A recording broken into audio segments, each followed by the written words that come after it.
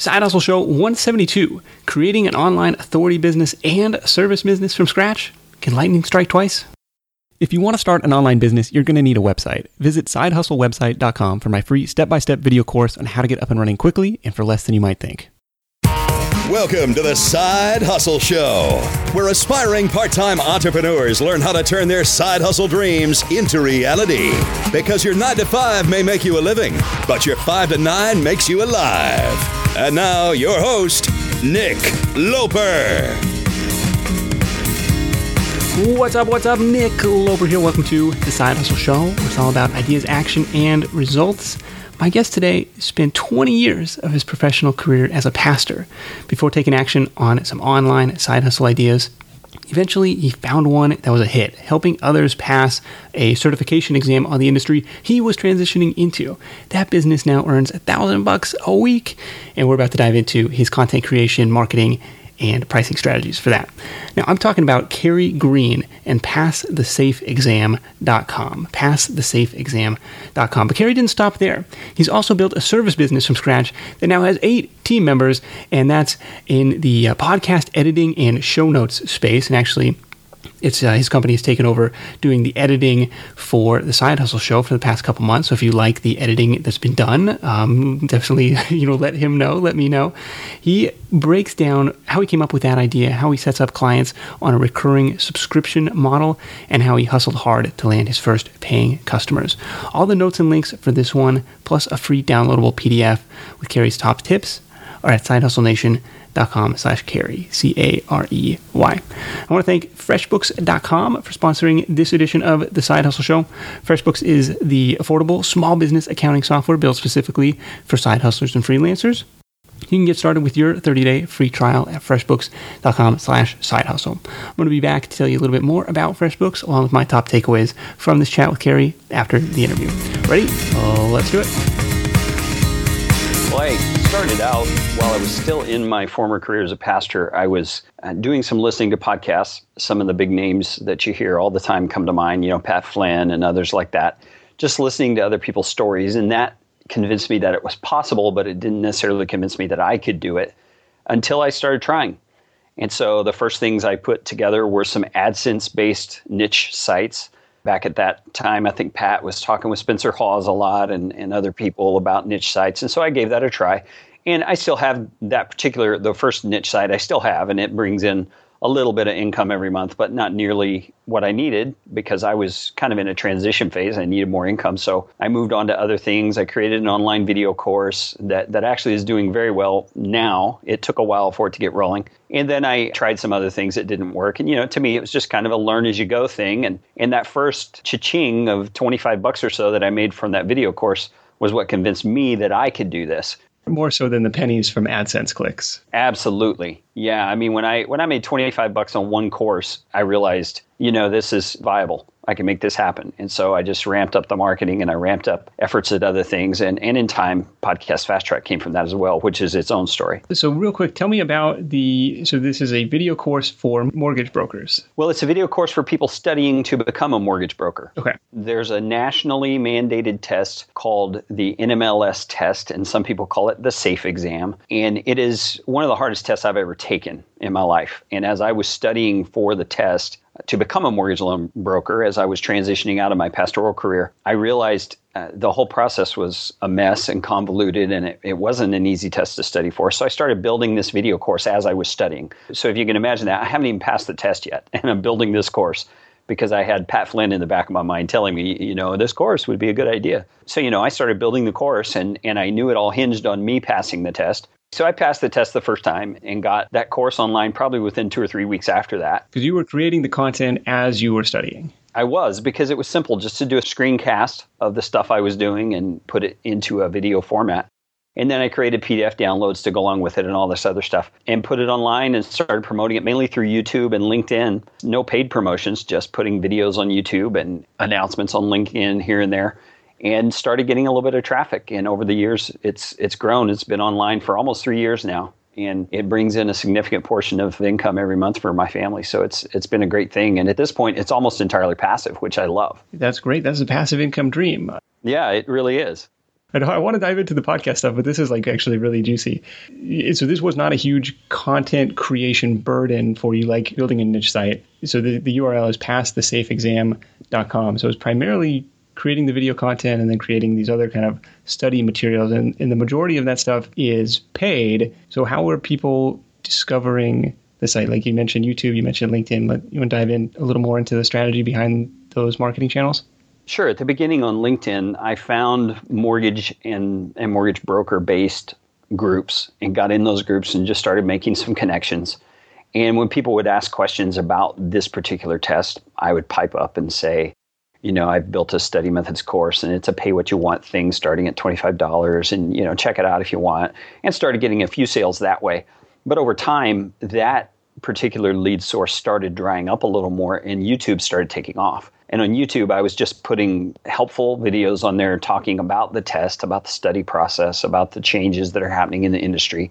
Sometimes the videos weren't even related directly to taking the test. But as YouTube allows you to do, I had the annotation links in there to my site. And now YouTube is far and away my biggest source of revenue for that course. So it does a pretty good business, at least $1,000 a week that's coming in. Wow. And we're loving it. It's an amazing thing. We shake our heads every time, the little cha-ching happens on my email because we just can't believe it's really happening. Do you find people are generally paying the $25 or like just on the pricing structure? Do you have people like, oh, this is awesome, I'm going to give you $500? I've never had anybody give me $500. Let me just say this. The majority of people do $25. There's people that do 30 quite often. There's some that'll do 50.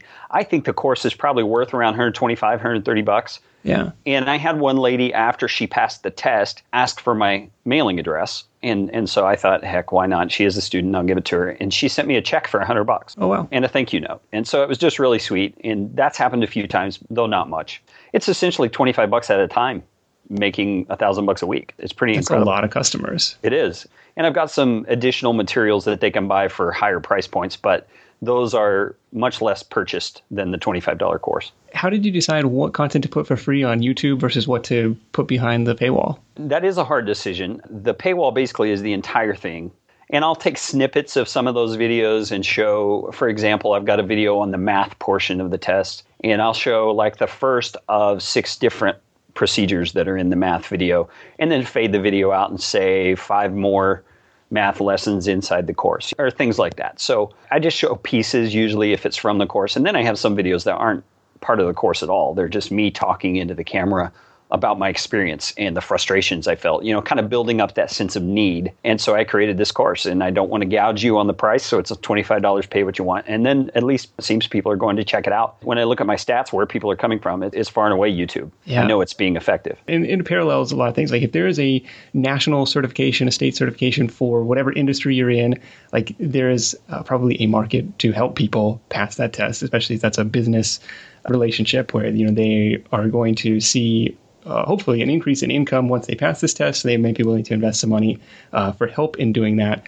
The other thing that you mentioned is interesting is that the content that you've created is not necessarily like the content of the test itself, but more like how to study for it. Is that right? That's right. Yeah. I discovered as I was studying for it, the test has a lot of confusing questions and what some people might call trick questions. And it's hard to determine sometimes how the question's phrased and where the trick is and that kind of stuff. And in my mind, they're not really trick questions. They're things that you're going to face as a mortgage broker, and you need to be able to know how to figure it out. And so my mind just kind of works that way. I'm able to see things and sort things out and figure out where the little hitch is in the question. And so I just thought, there's a lot of people that don't think on this level or know how to look at it. And so I'm just going to teach them. In some of my videos, I'm just going through questions that were on my test, and I'm showing, okay, see this little phrase right here? That's where they're trying to trip you up, because that really has nothing to do with the rest of the question, and things like that. So it's giving people tips on how to read questions, how to understand them. There's even a module I'm creating right now to add to the course about managing the stress of taking the test and breathing exercises and things like that. So it's more about getting yourself ready to take the test with some confidence than it is the content itself, because the content changes all the time. Regulations change. This way it makes it a little more evergreen. Yeah, exactly. And the regulations change, and that's just not my forte. So especially now that I'm not a mortgage broker anymore. Now I just help people become mortgage brokers. Yeah. You're the second person in the past couple months to mention YouTube as a really important marketing channel, just because it's so much quicker to rank videos, keyword titled videos, and be smart about your YouTube SEO. And then using those annotation links, which I had heard of but never really tried to implement. So I've got probably some homework to go through some of the videos I've created, adding those links. I only ever have just linked in the description versus like in the video itself. I think that's a really smart way to go about it. Plus, you're building a relationship with the people who found you. And there's a few little hoops you have to jump through in order to get those annotations set up in the administrative settings of your YouTube channel. And I don't remember exactly what they're called right off the top of my head, but you can find them, and you have to set up the ability to do that and link to a website and those kind of things. And then any URL you set up with that website, you're allowed to connect to that YouTube channel. And so using a pretty link or something like that, you can even go to a totally different website as long as it goes through yours. Okay, so you have to get your domain approved first, and then you can link to them. But the pretty link is an interesting workaround there. Yeah, it's easy because I host my course on Gumroad as far as the payment process goes. So some of my links go directly to Gumroad, but they go through a pretty link on my website. Okay, well then you can track how many people click them too. Exactly. Hey, just wanted to jump in here. If you have no idea what we're talking about, Pretty Link is a free WordPress plugin that allows you to make your URLs pretty or memorable. So, for example, the short URL for this episode, sidehustlenation.com/carry, that's a pretty link. Sidehustlenation.com/lead pages is my affiliate link for lead pages. It's a way to kind of redirect people to where you want to go, either on your site or another site. So I think that was a really cool workaround for YouTube's annotation rules that Carrie just shared. When you're hiring, it feels amazing to finally close out a job search and hit the ground running with your new hire. But what if you could get rid of the search part and just get matched with qualified candidates? Well, now you can with our sponsor, Indeed. It's simple. If you need to hire, you need Indeed. The matching and hiring platform is trusted by over 3.5 million businesses worldwide to connect with great talent faster. And 93% of employers agree that Indeed delivers the highest quality matches compared to other job sites. For my next hire, I'm using Indeed to tap into a talent pool of 350 million unique monthly visitors. And what else is cool is Indeed's matching engine is constantly learning from your preferences. So the more you use it, the better it gets. And how about this? Side Hustle Show listeners get a $75 sponsored job credit to get your jobs more visibility at Indeed.com/sidehustleshow. Just go to Indeed.com/sidehustleshow right now and support our show by saying you heard about Indeed on this podcast. Indeed.com/sidehustleshow. Terms and conditions apply. Need to hire? You need Indeed. A huge opportunity. Maybe there's a parallel for you in your industry to help people pass whatever certification exam is out there. But I want to dive into the service business. And where did you come up with the idea for the podcast editing service or podcast fast track service? Sure. I was working with a friend who I had met online on some audio he had that he wanted to make a podcast out of. And he knew how to use Audacity, which is an audio editing program, but didn't know how to use it really well. And so he was asking my advice. I don't know how. We had a conversation where he knew I knew how to use it, but I had been doing Audacity for a long time. And in fact, my niche site had to do with using Audacity. So two things came together there. And as I was helping him online on video chat one day, he said, you should make a business out of this. And I had been podcasting for about 1.5 years at that time. And I recognized the minute he said it, he's exactly right. This is a big pain point for podcasters in terms of the time suck that it is to do good editing and to write show notes and all those kinds of things. So I kind of thought it through and put together a pricing model, which in retrospect I hated and changed after about 3 or 4 months. Why did you hate it? What was wrong with it? Well, I was doing it on a kind of like an a la carte basis where I would charge someone per episode, and that was too time intensive. I had to send invoices. I had to dun people for payments. I had to do stuff like that. And so what I did is I switched it to a monthly subscription model so that it goes through PayPal and automatically debits their credit card. And so I don't have to chase down the money at all. The payment comes in like clockwork, and we just set up what that subscription is going to include on each client's individual basis. And so the payment side is much simpler. And so this friend had inspired me, and I started putting together that pricing model and what I was going to include. And I just started marketing with cold emails to people I found on iTunes that I thought might use my service. And within probably a week and a half, maybe 2 weeks, I had my first full-time client.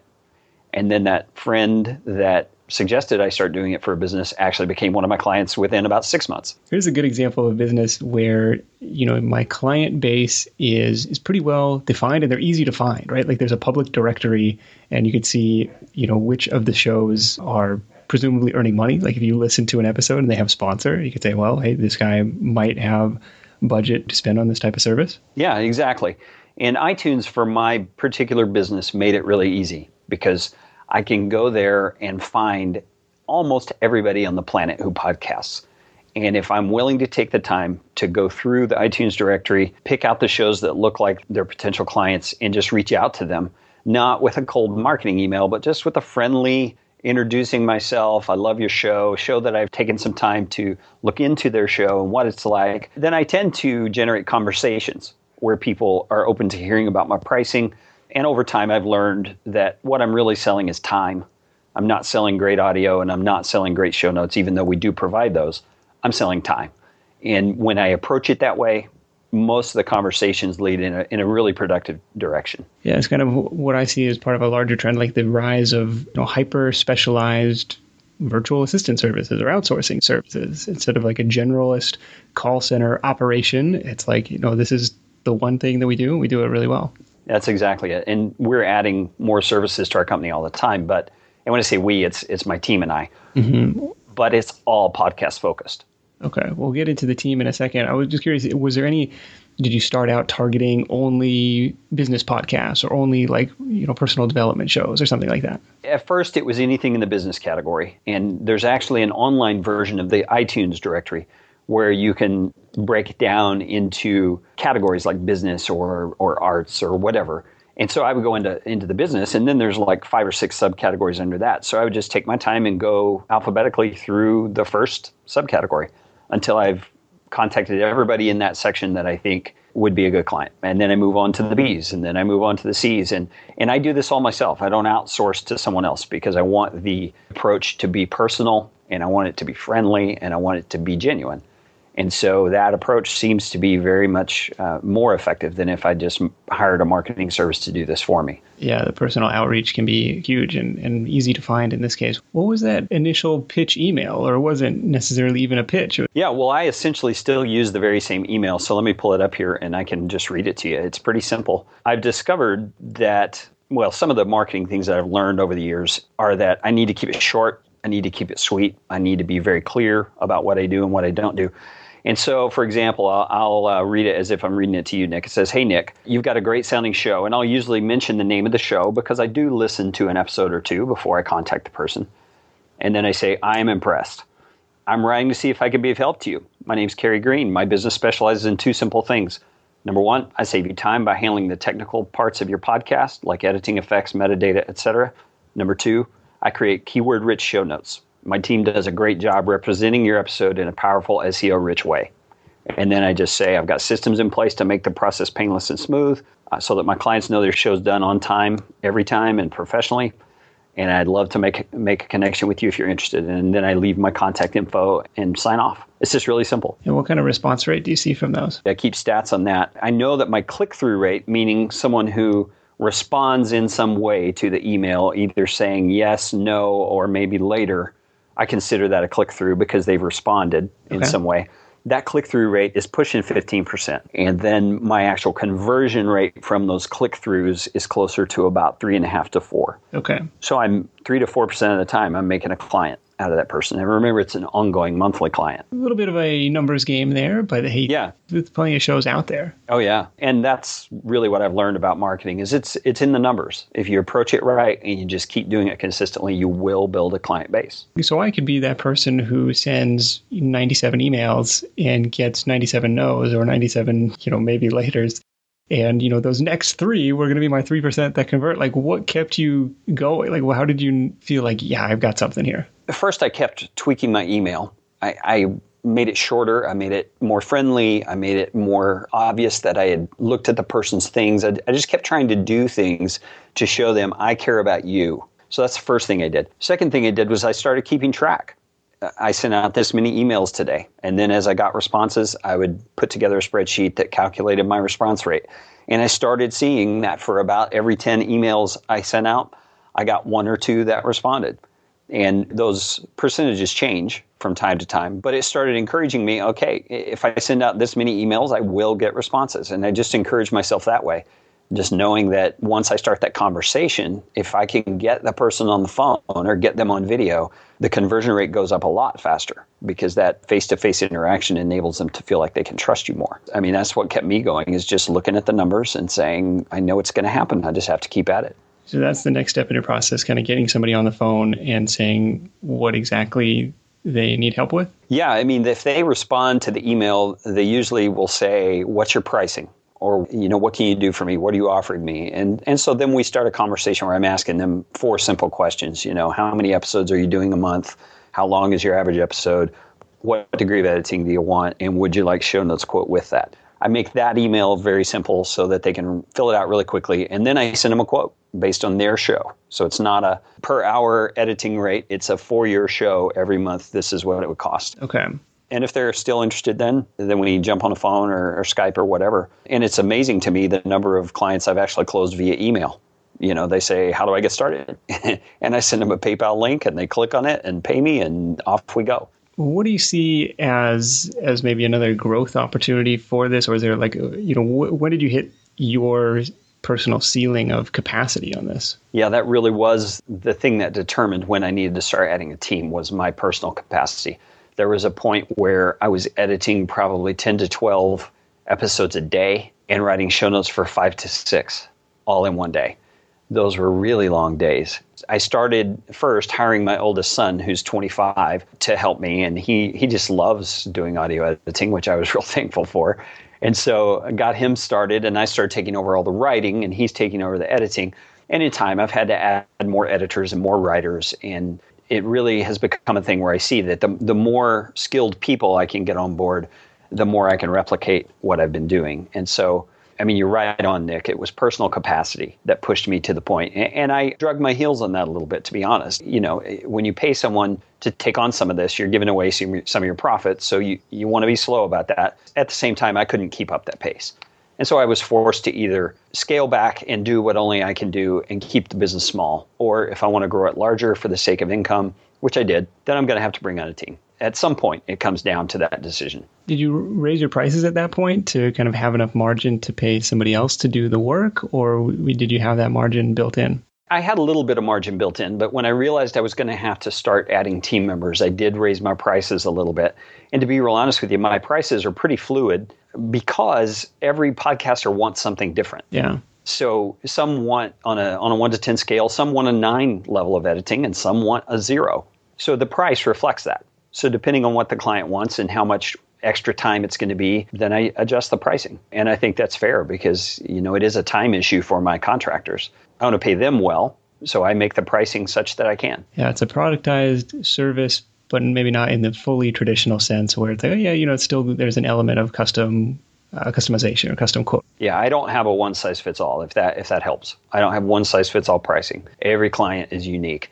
And so I have averages, definitely, but I want to talk to every client about their specific show before I give them a price.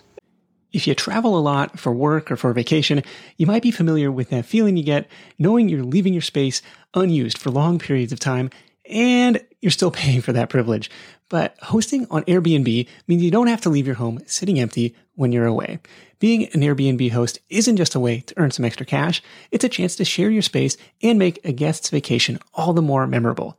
You might be thinking, maybe my place isn't the right fit, but don't write it off just yet. Your potential Airbnb might be right in front of you. Whether it's a spare room or even your entire home, there's an opportunity waiting. Airbnb turns your home into a practical and even profitable venture. We just got back from a family trip to Hawaii where we stayed in a great Airbnb, but our place back home could have been a highlight to somebody else's travels, and we could have used the extra cash to help pay for the trip.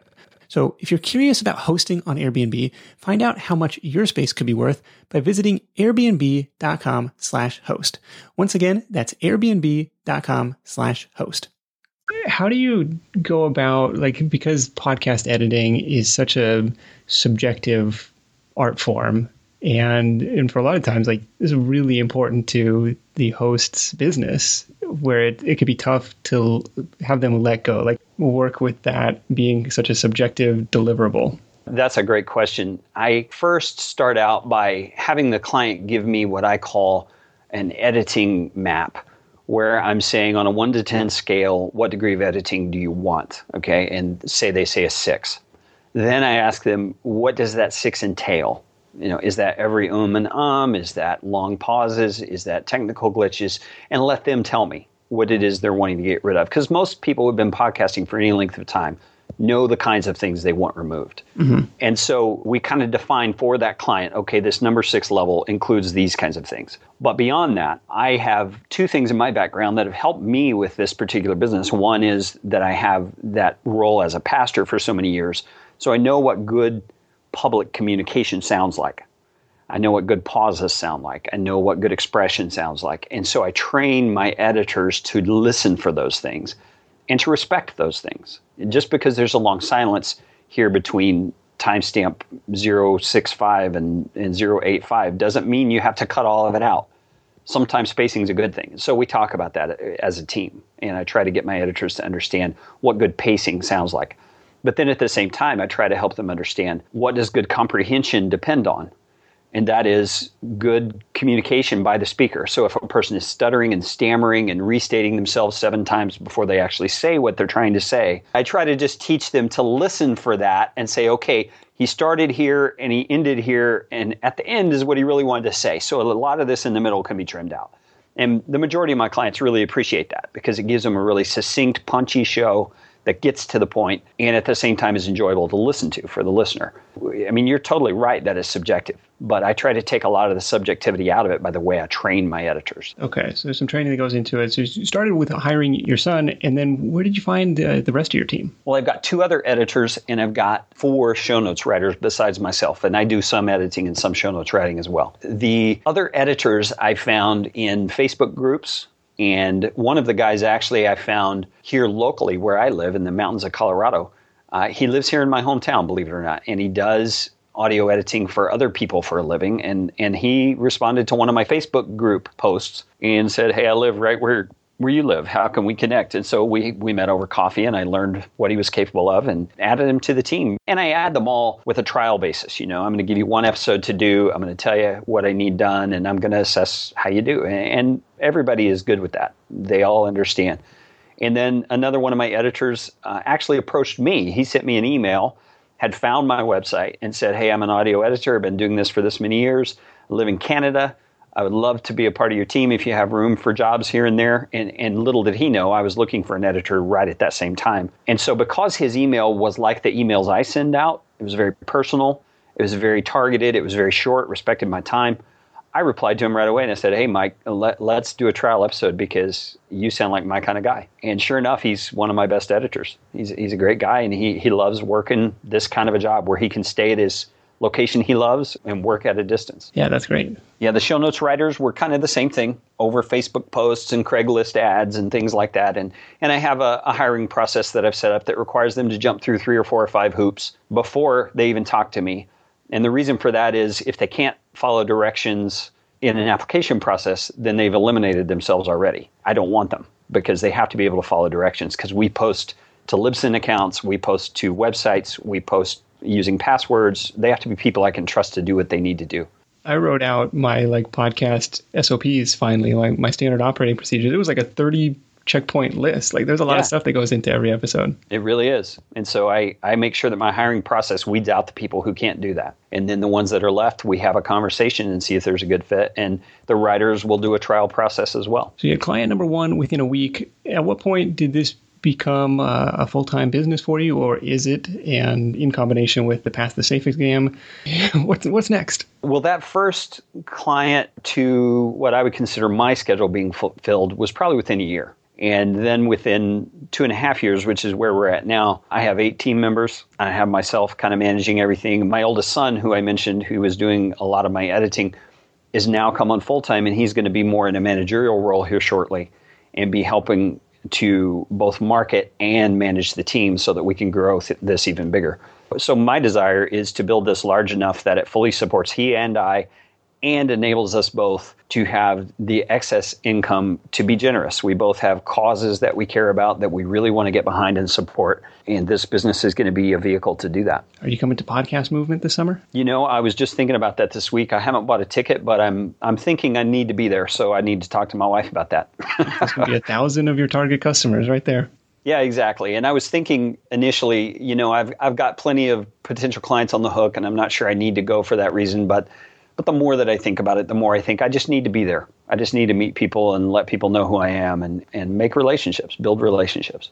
Yeah, it sounds like that is a common theme between both the study guide business and this. It's like people are developing a relationship with you and say, okay, that's how it started. It started as a conversation. I think you emailed me about something completely unrelated.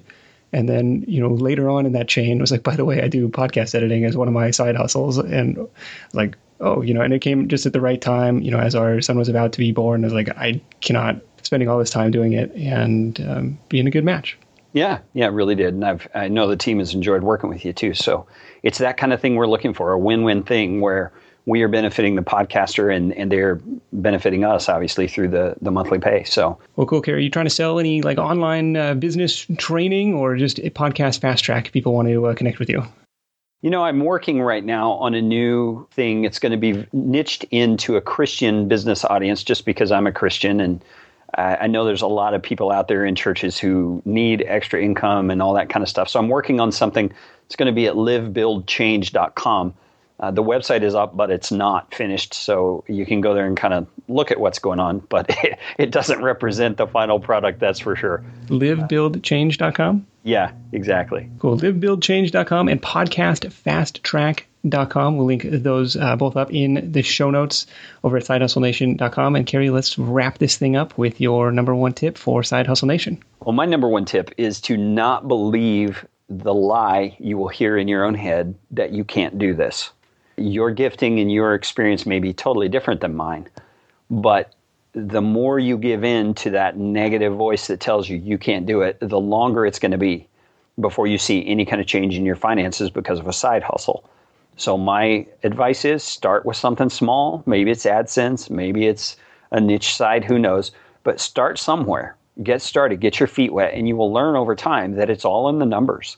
And the more you do it and the more you learn and the more you apply what you're learning, you are going to discover that it's possible.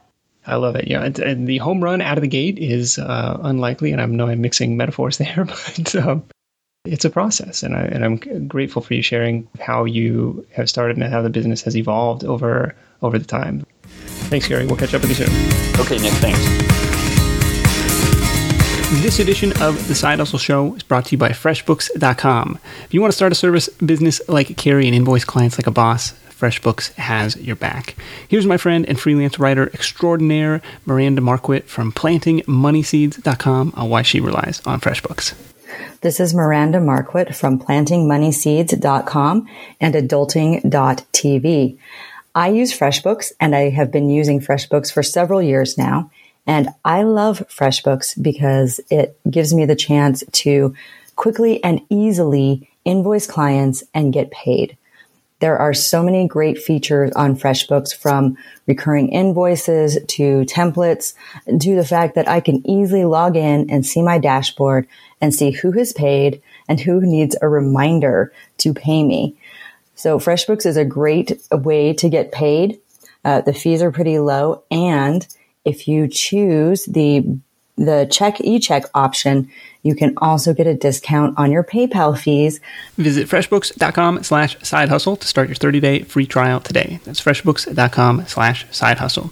So my biggest takeaways from this episode, man, there were quite a few. Number one, YouTube as a marketing or discovery channel. So I'm looking at Carey's channel right now. He's got less than 200 subscribers, but he's still getting highly targeted visitors looking for help with exactly what he can help with. So I think that's a powerful strategy. On the podcast Fast Track side, someone reached out to him. Hey, what are people asking you for help with? What do people already see you as an expert in? It kind of goes back to the piggyback principle the podcasting thing does. And what I mean by that is it's a trend that's going on, the popularity in podcasting. A rising tide lifts all boats. So I think that was a good market to go into. And takeaway number 3, or we have to 4 now. If you want ongoing revenue, solve an ongoing problem, such as podcast editing. The show is not going to go away anytime soon. And number 5, the most important thing is relationships. Behind Carey's cold email strategy, his cold email hustle, I'm in a handful of Facebook groups for podcasters, and I see Carey in there, in the conversations, helping people out with their technical questions or editing questions, providing value. And from a personal experience, like letting go of the interview editing was really hard for me. It's such a subjective thing. Like how do you write an SOP for it, you know? And on top of that, the show has become such an important part of my brand and my week, and it's like my baby. It's like my art. And so without that relationship, without someone having listened to the show, I can only imagine it's a non-starter for most hosts without that relationship. So that email outreach is probably just the first step in starting that conversation. So notes and links for this one are at sidehustlenation.com/Carey, Carey. And while you're there, be sure to grab the free PDF highlight reel with all of his top tips from this conversation. That's it for me. That's all I got. Thank you so much for listening. Until next time, you know what to do. Let's go out there, make something happen, and I'll catch you in the next edition of The Side Hustle Show. Hustle on. Thanks for listening to The Side Hustle Show at www.sidehustlenation.com.